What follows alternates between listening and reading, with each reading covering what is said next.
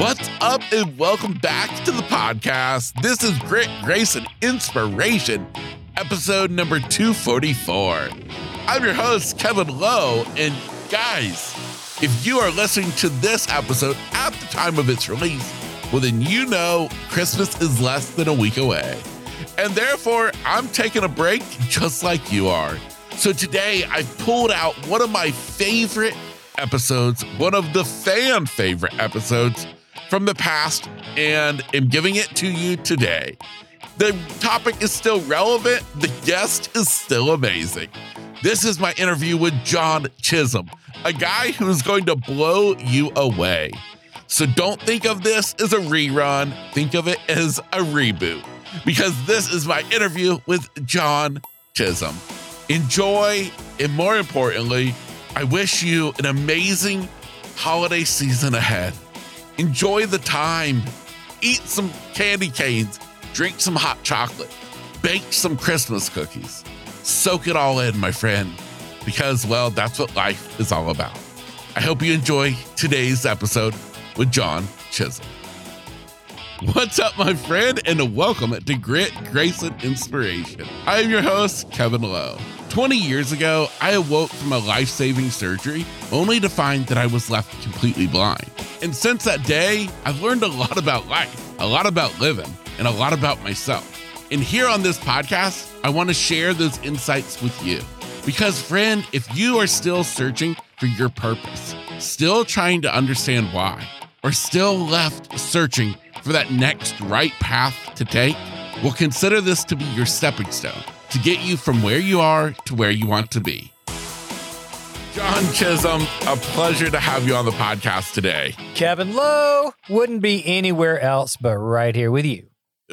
Well, man, I appreciate that. Well, listen, John, I'm excited to dive into so many different aspects of your story to get to know you better than what I've read in the bio. But before we get to what's happening in life today, I would love just to understand a little bit more about you, where you've come from, what got you into the music business. And so if you wouldn't mind just kind of taking me back a little bit and us kind of walking through things. I'm happy to do that. And, one of my tendencies is to overshare. So I think that's kind of good in some ways, but I can get really granular. So I'm going to try to give you the highlights, if that's okay, Kev, and try not to make it too boring for people. But I realized just this week that I came to Nashville 39 years ago. So I think that means I'm old or something, but I had come to Christ as an 18-year-old, and I had a drug, sex, and rock and roll, just a wild child kind of life. And the first thing I wanted to do was to share it with the world, but I didn't know what that meant, how to do it. I dreamed of getting a song recorded someday and just was clueless, had no idea. Fast forward about 10 years, I had the opportunity to come here and go to work for a church. So moved here. Long story short, it didn't work out. And my wife, now of 42 years, not that she's 42 years old, but we've been married 42 years.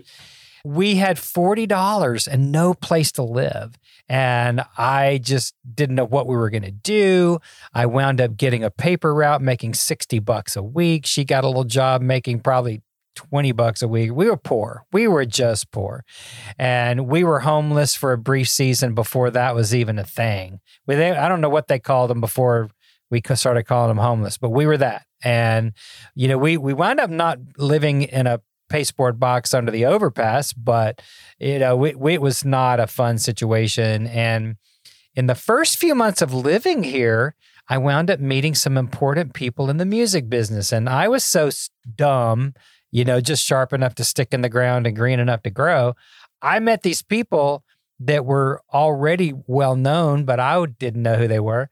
They listened to some songs, and Kevin, I promise God must have just shut their ears because those songs weren't any good, but they signed me to a publishing contract. Now, you can't do that these days. You don't just walk into, a coffee meeting and get a contract unless you're like already something really big, right? Well, those songs never saw the light of day, but my first year I got about 20 songs recorded. And then I got hired to be a publisher. I didn't even know what a publisher was. But over the next few years, I worked my way up to vice president of publishing for this company and had a great career. Then I went to another company that was even bigger, managed over 18 songwriters, did over 200 pieces of product. And now at this point in my life, 39 years later, I've had about 400 songs, give or take, recorded. I've made, almost a dozen records. I've traveled over 1 million miles with Delta. I've had the blessing and the privilege of singing and teaching and doing all kinds of great stuff all around the world. And it's just been crazy. So that's the background. And then I currently have a company called Nashville Christian Songwriters, and I have the privilege now of downloading all that success to aspiring Christian songwriters all over the world. So it's been a journey, bro. Now I can get more granular. You will not believe how quick that version was. Well, okay. So, I mean, what a crazy version though that was, because I mean, we went from like one spectrum all the way to another. I know. So let's look at your life personal. So aside from the music business and stuff, take me back to before you got into church and became a Christian. You kind of gave me a little insight into life. So take me back to that point in life. Well, I love my mom and daddy. They're with Jesus now, but we didn't grow up in a very religious home. We didn't grow up in a home where we didn't go to church. We didn't talk about God, and none of that. We were a music family. When we didn't perform together, but my mom and dad were great bluegrass musicians. And my dad played, he did flat picking guitar. He played fiddle and banjo and mandolin and bouzouki and anything that had a string on it, he was going to play. And he really was kind of an audiophile. He loved everything from Flatt and Scruggs to Mahler symphonies. And I grew up hearing all of that, plus all the acid rock and roll I was into, like Jethro Tull and Emerson, Lake and Palmer. This was like the 60s, right? The late 60s, early 70s. And so I was really just a little pothead. And, I'll just go ahead and come out about that. And my life really revolved around just getting stoned every day and loving music and just kind of being, I was a late hippie because that was probably 4 or 5 years earlier, but I was still considered myself a flower child. And I kind of still do. You can't see me, but I have a ring of wildflowers in my hair right now. No, I don't. I'm teasing you. I don't. Okay. I was like, wow, that's not at all what I pictured this guy looking like. Oh, man. That was bad. I'm sorry. No, actually, I couldn't think of those little clover things that we used to braid together as kids. You remember those little things? Yes. But anyway, no, but I was a hippie. I was just a little flower child, pothead kid. And I wound up going on a youth trip with the church. And I remember I wasn't in church, so I didn't really know what church was, but I was a singer. I had gotten into high school choir, and the choir director heard a little bit of talent. And so he got me into voice lessons at the college level. And I was actually moving into what looked like an operatic career. And I was being trained to be a lyric tenor because I had a really high voice. Of course, maybe it was because I hadn't hit puberty or something. I don't know what it was, but I sang real high. And so I was, on this track, to do classical music. But a kid that I used to get high with all the time, his name's David. He turned out to just be a backslidden little Baptist boy. And he got his life right with God and got the youth group praying for me and invited me to go sing on a youth trip. And so I loved to sing and I wanted to do that. And so I went on the trip, and the very first day, this little spirit-filled lady, little fireball lady named Lynn, she was in her 50s, and I thought that was old. I thought she was had one foot in the grave. She just got a hold of me, and she said, "You are going down for the third time, and you need Jesus." And so she literally dragged me, into heaven basically. And she's there now. Hey, Lynn, we love you. But she became a real spiritual mom to me and really taught me the word and discipled me and kind of gave me some sense about life. And it started this 45-year ministry. And I wouldn't be here if it weren't for Lynn and David and that youth group praying for me. And I was so appreciative. I had to marry one of the pretty little girls out of that youth group, and she stuck with me for all these years. So yeah, so that's kind of it. And life changed drastically and stopped, drugging and drinking and carousing and doing all I say it like this. I stopped smoking and drinking and wallowing in sin and just, kind of came over and got a big religious addiction. But, but things definitely changed and my culture changed, my friends changed, my outlook on life changed. And that's when the real trouble started. Yeah.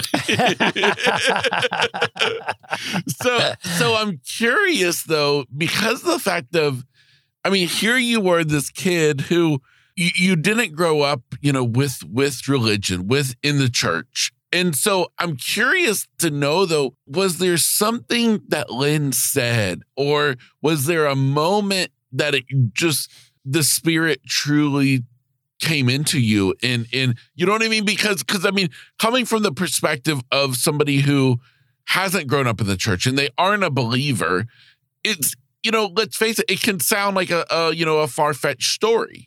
Yeah. And so I'm just curious. And I think that's a great question. And yes, the answer is yes. And I know that my parents loved me. We had our problems. We were the dis and the dysfunctional, I guess.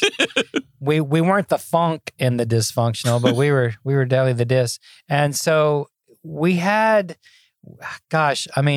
I was just wild, I really was acting out all kinds of emotional stuff. Usually you are if you're drinking and drugging and doing all that kind of stuff. There's other things kind of underlying that, even if you don't know what they are. And I think for me, I was looking for love. I was looking for a sense of belonging in a way that I didn't have, right? And so when Lynn sat me down on that trip and just said, you need to know the love of Jesus. And I can't explain it because it's not something you can explain. It's like you just have to kind of feel it, I guess. But there was this moment that I felt like I was kind of immersed in this golden kind of love. And it was like I felt loved for the first time. I felt like somebody saw me. I felt like everything that was empty inside me was getting filled up somehow. And I couldn't explain it, but I knew that it was real. And now, 45 years later, it's just as real. It's changed. The way I kind of practice my faith is very, very different than it ever has been. It's broader.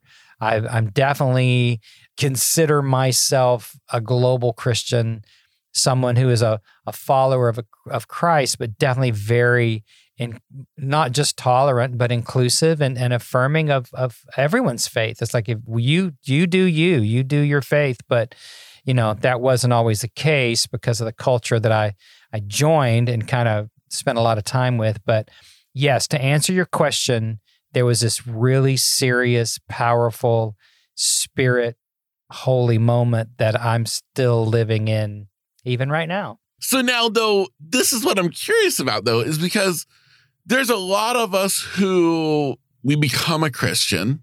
And so as far as that goes, is we pray at dinner time and we go to church on Sunday. Mm-hmm. You didn't just stay at that level, though. I did not. I went deep. But you have to remember the conversion, if you will, to put it in kind of a churchy religious word. It was deep. This was like the proverbial dark to light, and I realized that I was really pretty depressed kid, And anybody that's smoking that much weed and drinking that much alcohol, and I could get pills. Cocaine wasn't a thing back in the day. I mean, maybe it was for rich people or beatniks or something, but it wasn't in my crowd. We didn't have that kind of money. If we came by a baggie of pot, a week, for $15, man, we were living the high life. So in more ways than one. But I realized looking back, and even throughout my life, wrestling with different seasons of depression that were linked probably to some of the neglect and some of the disenfranchised way that we kind of grew up. Dad, he worked like 3 jobs to pay for 4 kids, and mom worked. And, we were kind of latchkey kids in a lot of ways. And again, not to disrespect my dear deceased parents, but it was a weird time in our culture, kind of like now, where it was kind of the height of the free love, kind of a hippie, we're talking mid-late 60s, early 70s. And, I don't know how old you are. I think I'm probably twice your age, probably just guessing by your voice. But, it's like that was a real pivotal time in our culture. And so I was deep into that kind of experience. And then Christ, Jesus, I didn't even know who he was. I didn't even know, we didn't say that name, right? So when I experienced something deep and profound, it was radical for me. And I have to tell you, after all these years, 40-something years of traveling through religion, some of it amazing, some of it horrible, I've come back to love. I've come back to the simplicity of what it means to recognize that God, whatever you call him, her, it, whatever that force is benevolent and is love. That's what I've come back to after this long journey through many different facets of the Christian religion. And can I just be straight up and transparent with you and your listeners here? Of course. Do I have your permission? You do. You do. I'm kind of I don't know if I'm at the tail end, but I'm definitely coming out of a long season where my faith has pretty much been deconstructed. I've gone through 6 years of just having it all kind of torn down and put back together. And I think the simplest way that I can say it is that I've come back to that bedrock. And I'm so glad you asked me about that moment. I believe more in that moment than anything else. I believe in that moment that I felt what I would just have to say was more of a supernatural love that made me feel warm, home, comfort, safe, belonging, and accepted just as I was right in that moment. Does that resonate? Does that make any sense? Yes. Oh, it does 100%. And if I'm following, with what you're saying, it falls in line with so much of my own line of thinking, is that I feel like sometimes when it comes to God and it comes to faith and religion, I feel like us as humans, we make it too complex. Hello.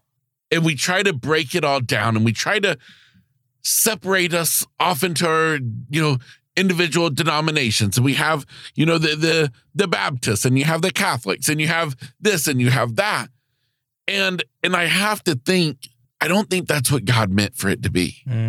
I think God meant for it to be love, and for us to love and accept one another. And I agree. And I've been on the other side of that 9-pound Bible, thumping it hard and trying to get people to change into what I thought they ought to be, that fit my particular brand of Christianity in that moment. And I'm not that, bro. I am not that anymore. So, and that's a dangerous place to be in some ways, because I do have a very strong evangelical following, people that have loved my worship recordings and all that. And I stand by those. I still believe in worshiping a God of love. It's just not the same brand of of you're in, you're out, you're going to heaven, you're going to hell, or I'm right, you're wrong. It's like, I've just laid all that down. That's up to God now. And I'm not the sheriff of the kingdom of God anymore. I have resigned that position forever. I love it. I absolutely love it. So I'm curious. I mean, you basically start this new life as a Christian, and you made reference that you started. Obviously, you've traveled all over the world. You've done all this, and so how does that kind of combine with music to where you are today? Yeah, well, that's a great question. And like I said, I was raised in a very musical family, and I really did not dream of a career necessarily in music because I didn't know what that even meant. I didn't know how to have a career in music. And, I grew up watching my mom and dad just make music in the living room.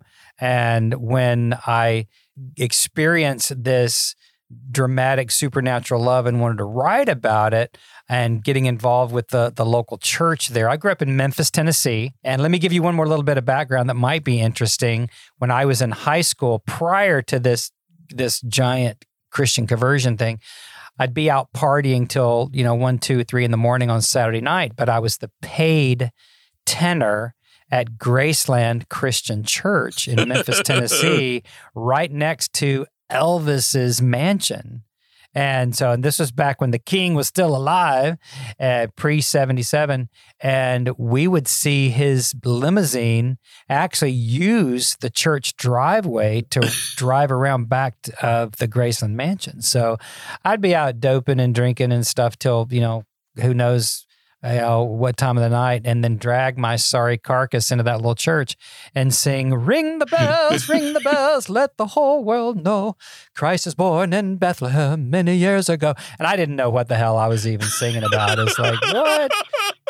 What is this? What's going on? So, so that was kind of what happened then. But anyway, so I started writing these songs, and then the Christian music industry was very, very young, very embryonic at that time.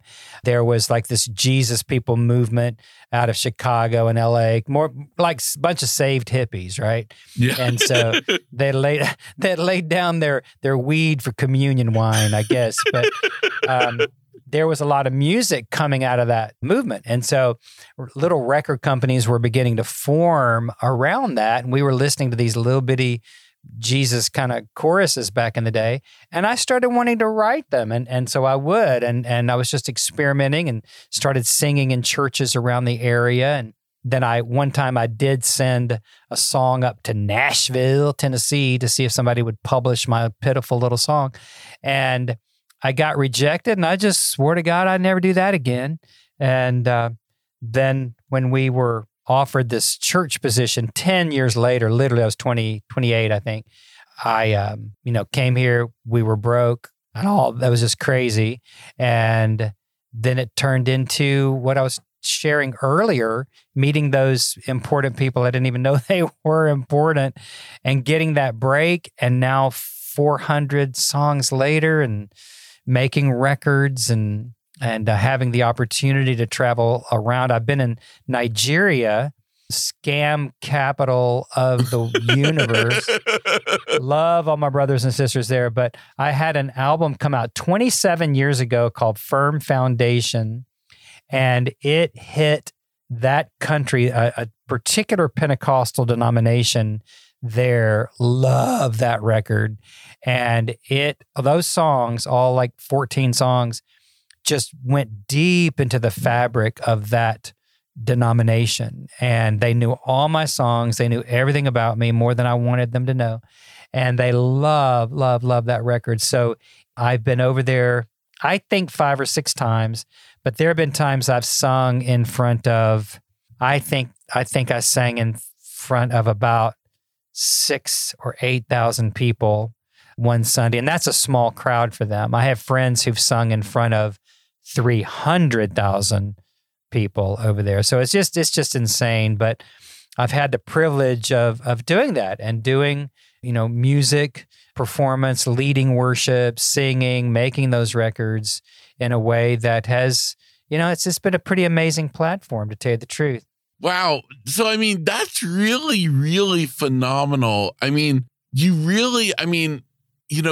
hear of the term like the overnight success story.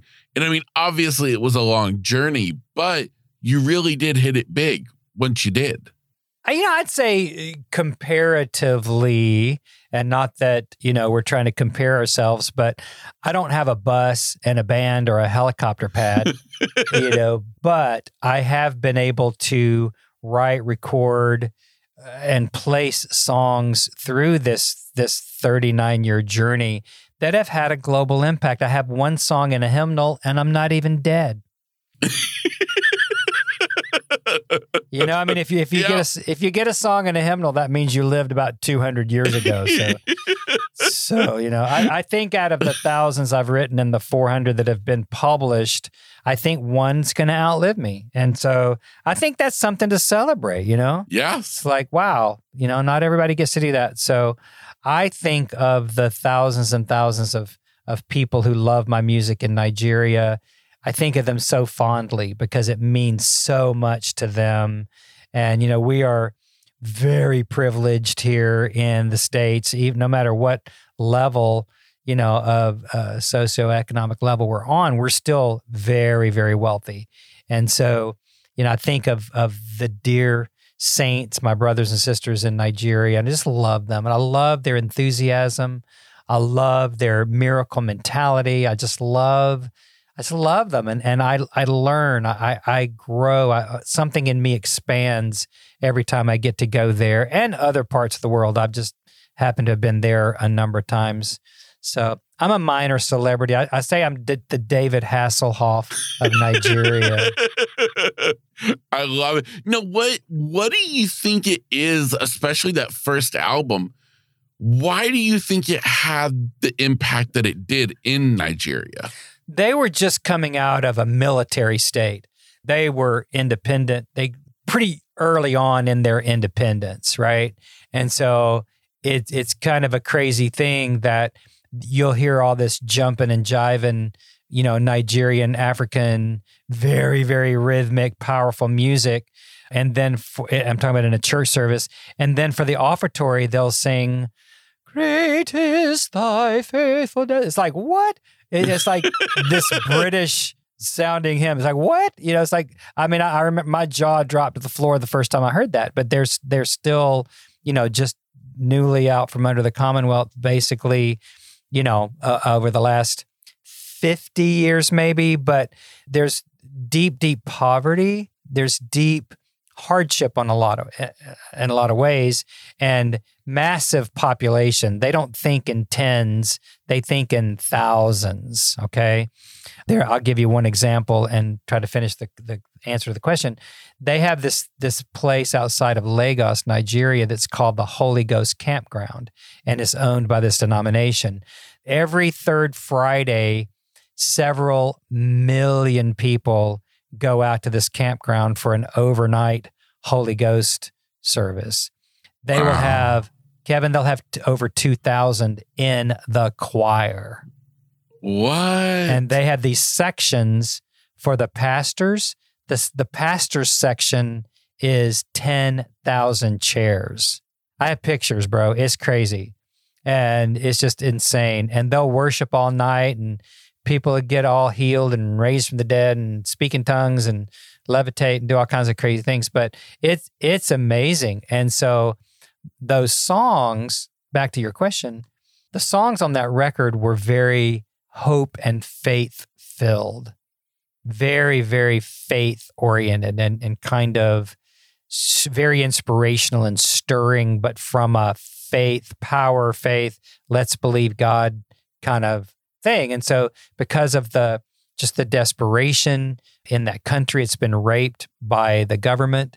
I think they're doing better now, but it's a very rich company, but the finances, the resources have been siphoned off, by some very, very bad people. And so I don't know the ins and outs of all that, but I know that it's not been good. And so it's actually pretty common for a young mother to die in childbirth.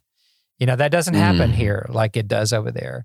And so when a young couple gets married and gets pregnant, it can be pretty scary, And so one of my friends over there was working really hard to provide these home care kits for midwives and for, they have, it's just a whole different ball game over there when it comes to healthcare, which is pretty much non-existent and, for people. So a lot of the Christian people over there that I'm associated with are very involved deeply in humanitarian efforts. They'll do a lot of charity, which, that means something very different than it does even here, but they'll do worship concerts and do a lot of things to benefit schools. Most of the children's schools over there, they don't even have bathrooms. Like, if they go to the bathroom, they just go to the bathroom out in the yard. I mean, it's like they don't have toilets, many of them, and it's insane. It's insane, the wealth that's there, but it doesn't trickle down like it does here in America. So I know I'm kind of going a little afield of your question, but that's the reality. And I think that's why those songs meant so much, because it helps them focus their faith on Christ in a very visceral way. And what I kept thinking as you're talking, sharing more and more about this, I can't help but think to myself, what an awesome example to give to somebody, because it's so common that you have somebody who's not a believer, who's not a follower of Jesus, who they look at countries like Nigeria and they say, how can there be a God when people are living in those situations? And yet we're talking about those people who are living in that situation, and yet they are coming by the tens of thousands to hear his word. Millions. Yeah. I mean, just millions. It's crazy. It is crazy, but. Yeah. I mean, that's just, it's fascinating. And at the same time, I wonder, why don't we see that here in the U.S.? Is it because we're dispersed and we already have such access to it? We have churches all over, so we don't all need to go to one central spot when it's happening? Yeah, well, you know what? I think it's because we don't feel we need it. Yes. I mean, I think some of the answer, not all, but some, is like the way it's been presented has been so politicized.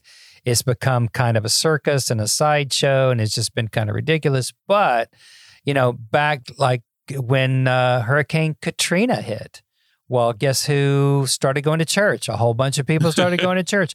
When 9/11 happened so many years ago, guess when the biggest Sundays on record for church attendance were, And Yep. We couldn't go to church during COVID, but we probably would have, right? Even people that would not call themselves religious or Christian at all, it winds up becoming that desperation. Like, okay, wait a minute. Okay, these Christian people have been talking about God for a long time. Maybe there's something to it. Oh my God, I'm dangling over hell with a thread. I bet. Oh wait, the walls are crashing in. Oh my God, the sky is falling. I better go to church. It's the same kind of phenomenon that when people who did not necessarily grow up in church, have a child, and then suddenly there's some kind of interest, like, well, maybe we need to take this little boy to Sunday school because he might grow up to be an axe murderer. It's like kind of like insurance, right? And so we kind of use God. I mean, we were joking earlier about, the genie, but we kind of treat him like a Jesus genie, and we think that, go throw a couple of coins in the offering plate or something, and then he's obligated to do something nice for us. But it's whack. I don't consider myself a religious person anymore. I know that I have spent the majority of my life in this thing. I never really thought of myself as religious, but there's a lot of that kind of rubs off. And the worst part of it, and I'm going to just call myself out here, the worst part of it is that judgmentalism that comes with saying who's in, who's out, who's saved, who's not, who's going to heaven, who's going to hell, whose sin is worse than whose other sin, and it's like, that's just none of my damn business. That's up to God, and if I'm doing a good job as a Christ follower, that means when you talk to me or you're in my presence, you feel loved. If you don't feel loved, something's wrong. And there have been plenty of times I probably have not dished out the love that I could have or should have. And, and I repent. Sorry, everybody. If you're listening and there was a moment you didn't feel love from me, my bad. I'm sorry. And let's just get back to the love. Yeah, I absolutely love it. Absolutely love it. So now circling kind of back around to tying back in with music is one thing that I'm curious to ask you about is when we talk about something is what I would call kind of cutthroat, the music industry. We're talking about Nashville, the heart of country music, all of this. How does that work? How is that like being, though, in the Christian music realm? We're all a bunch of saints, bro.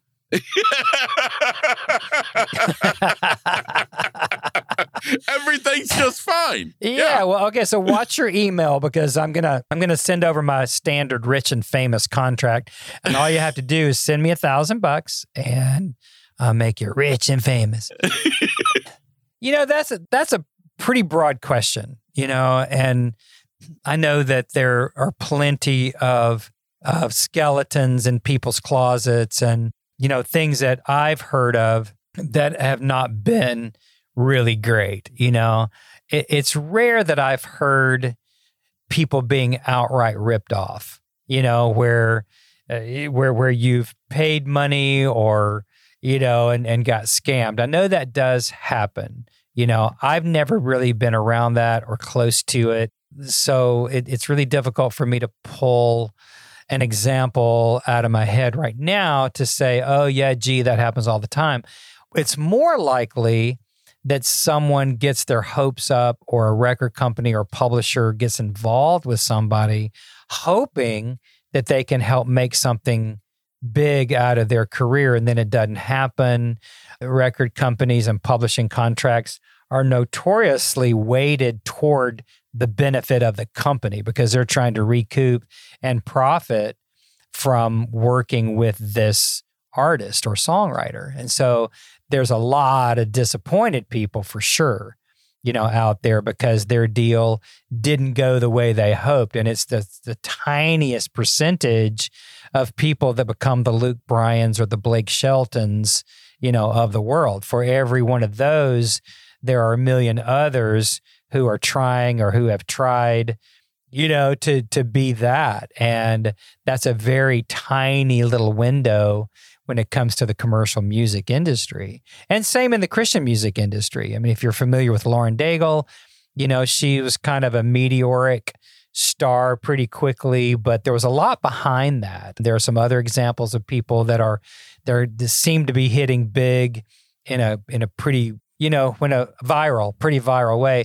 And that's a huge part of it these days is what's happening on social and how often are you on TikTok shaking what your mama give you, just to try to get some likes and shares. It's like, that's all going on. But, dude, I stay away from all that stuff. That's not my hang, if you know what I mean. Yep. I'm a coach and I am a really nice Southern guy. I'm so Southern, man. I got grits for brains. And so, I'm just trying to help people. And my lane is to help people write the best songs that they possibly can. And the beautiful and brilliant and loving people that help me learn, I stand on their shoulders and it's my season, to help other people learn. I'm doing this really cool show on, I don't know when your show is going to air, but I'm getting ready to do an evening with John Chisholm and friends at a historic theater here in Franklin with a worship leader named Don Moen. Don has released dozens and dozens of albums, and he's got 9 million Facebook followers. I hate him. 9 million. Can you believe that? 9 million. And so he's going to be on the show. And a young Centricity artist, that's a record label that Lauren Daigle is on, and some other people. A guy named Kobe James is going to be with me. And so I'm recording 5 new songs to kind of premiere at that program. And it's all to benefit a children's literacy organization called Hands Across the Sea. My wife and I support that. And so anyway, all that to say, I'm still writing. I haven't performed in about 7 years. So this is kind of my big, hey, can the old guy still yodel, test. But so it's fun. I'm doing some fun things. But all that to say, I don't consider myself in the music business. I'm in the coaching business, but I coach. I have kind of a dual thrust. Okay. So I'm with my Nashville Christian Songwriters company. I'm coaching Christian songwriters to be the best that they can be. And we have programs all the way up to premium coaching experiences where we help people get established as artists. That's our whole artist development program and on down. But I'm also, at this point, Kevin, trying to take everything I've learned in coaching songwriters for 40 years now to a personal empowerment coaching program where I'm coaching non-songwriters. So you're asking about the music business, and I'm kind of parlaying that into what I'm really passionate about. And that is really trying to see people step into their greatest expressions of themselves, whether they're songwriters or singers or business people so I'm a coach at heart, if that makes any sense. So I don't pay attention to a lot of the ups and downs of the actual music business, if that makes sense. Yeah, no, it does 100%.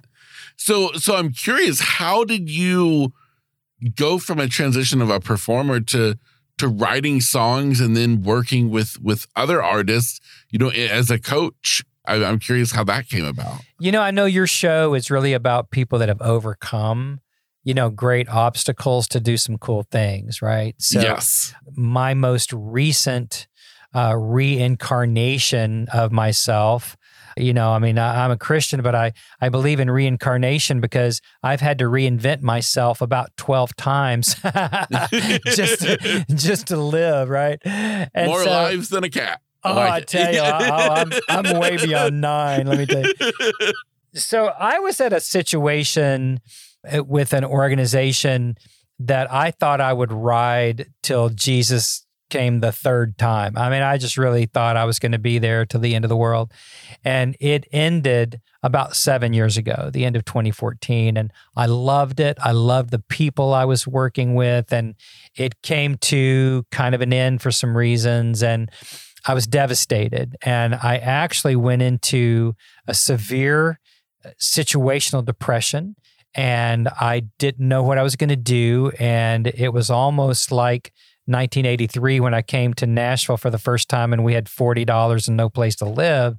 I don't know that deja vu is a biblical concept, but we were reliving 1983 all over, and I couldn't seem to find a reasonable job. I was going broke and getting fat, and both of those really quick. And I found myself in a deep, deep depression, even to the point of apathy. And I used to think that apathy meant you didn't care. And I know now from having experienced it, it means you're so low, no pun with your name, Kevin Low down. You get so low that you can't care. And I moved into, I was never like totally suicidal, but there was a lot of ideation going on. Couldn't think straight. I was in this place of shame. I felt like I had really lost my dignity because of losing the situation.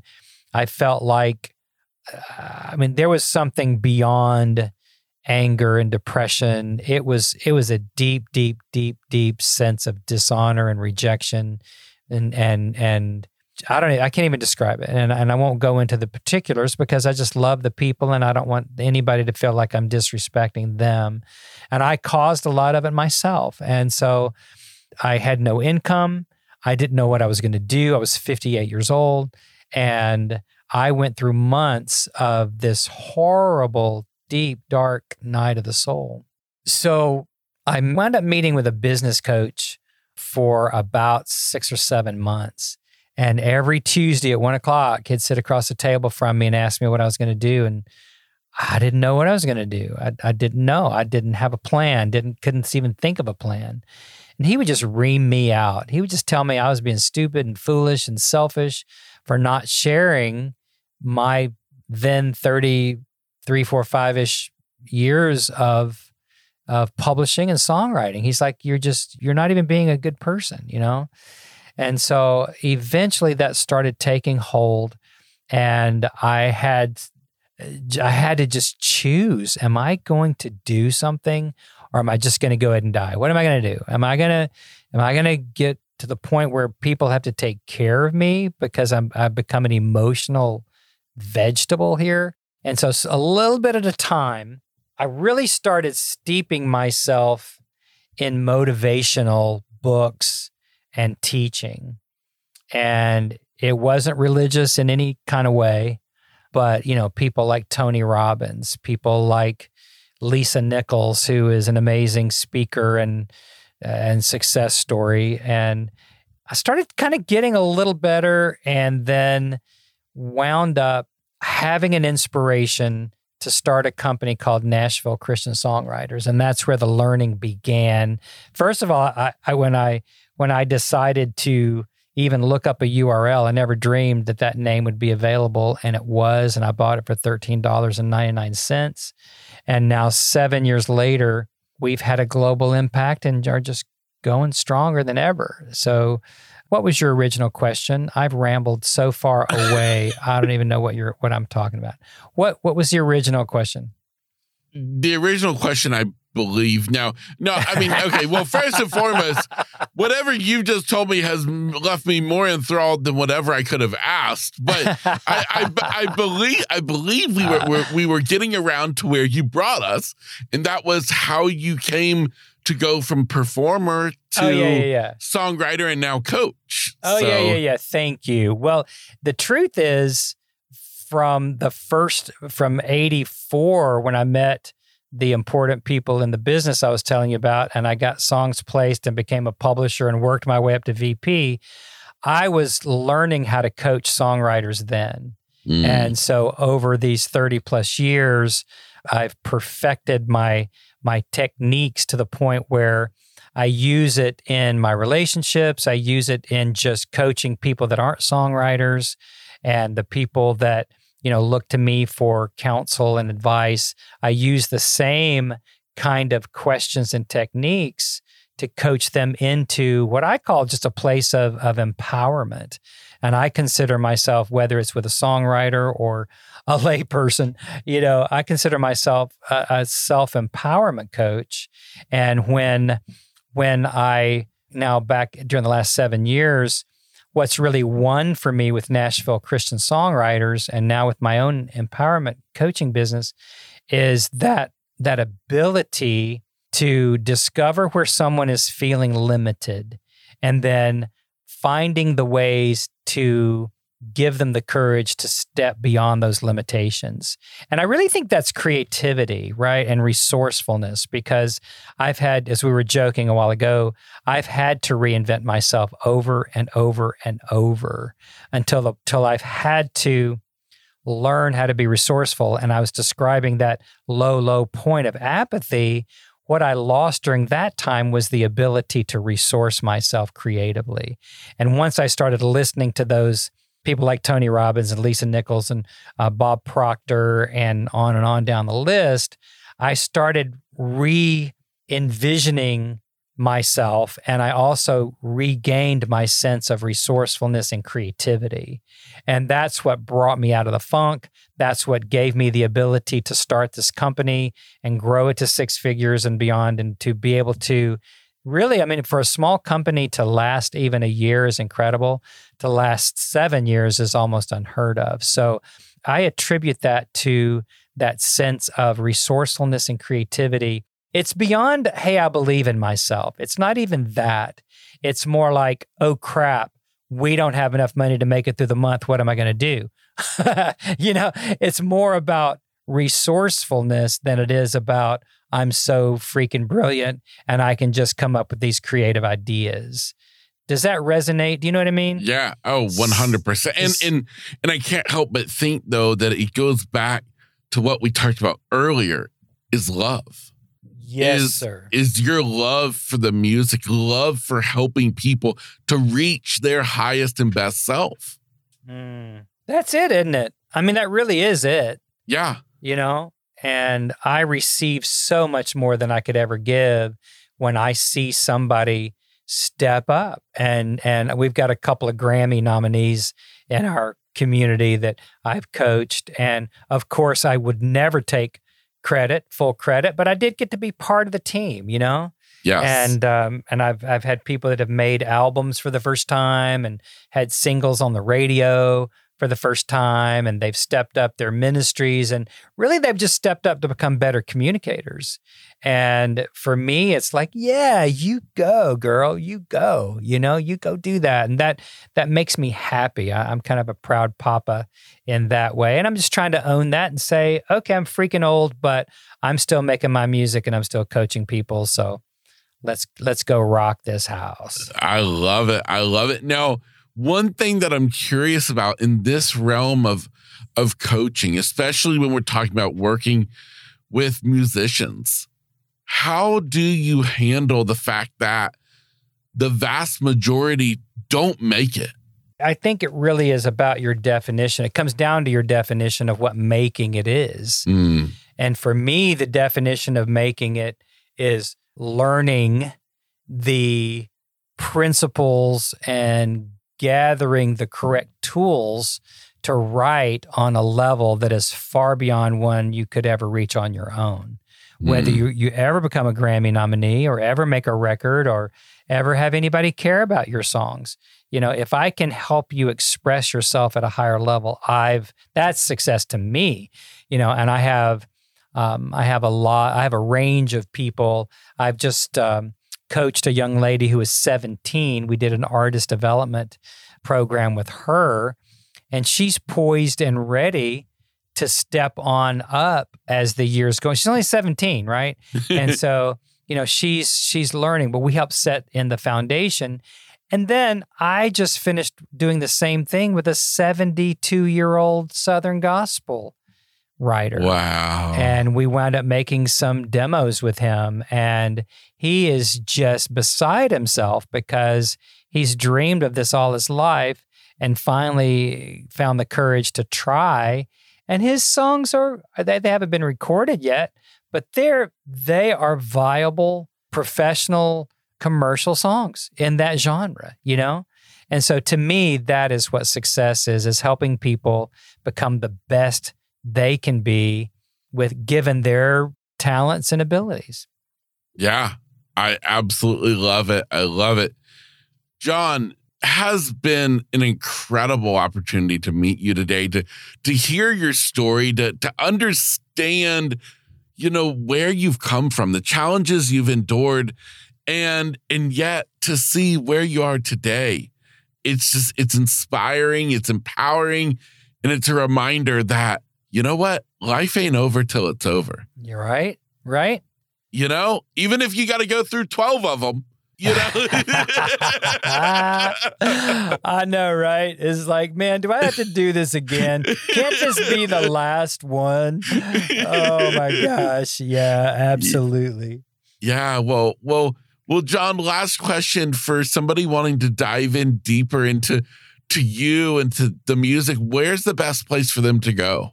JohnChisholm.com would be a place I would have you start. Now, if you are an aspiring songwriter, go to NashvilleChristianSongwriters.com.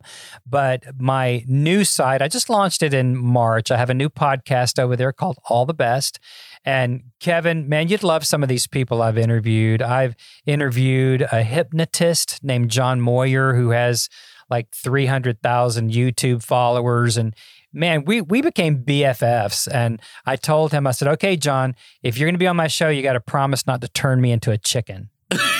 And he promised, but I listened back, and at the end of it, I was clucking. So I don't know about that, but he was great. And I've had some therapists, Enneagram therapists, and marriage and family therapists, and I've had some really, really fun people. And I just can't wait. I just interviewed today Paul Young, who's the author of The Shack.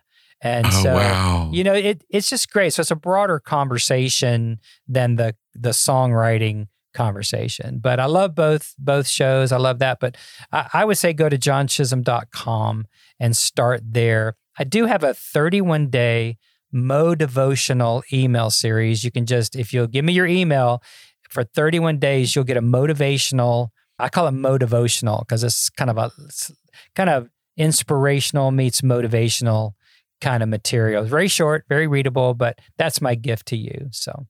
Well, fantastic. Well, I will be sure that links are left inside of the episode show notes. So for you listening who you want to dive into all of that, just scroll down, click the button, and hop on over to John's site.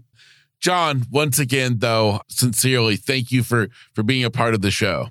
It's been so fun, Kevin. Man, you're a great host. I love your show. Love being here. And God bless you and all your listeners. Well, fantastic. Well, thank you. And for you listening today, I hope you've enjoyed another incredible guest here on the podcast. As a reminder to us all, life ain't over till it's over. So get out and live it for everything you've got, because what else do you have to do? Remember, this is Grit, Grace, and Inspiration. I'll see you again next week.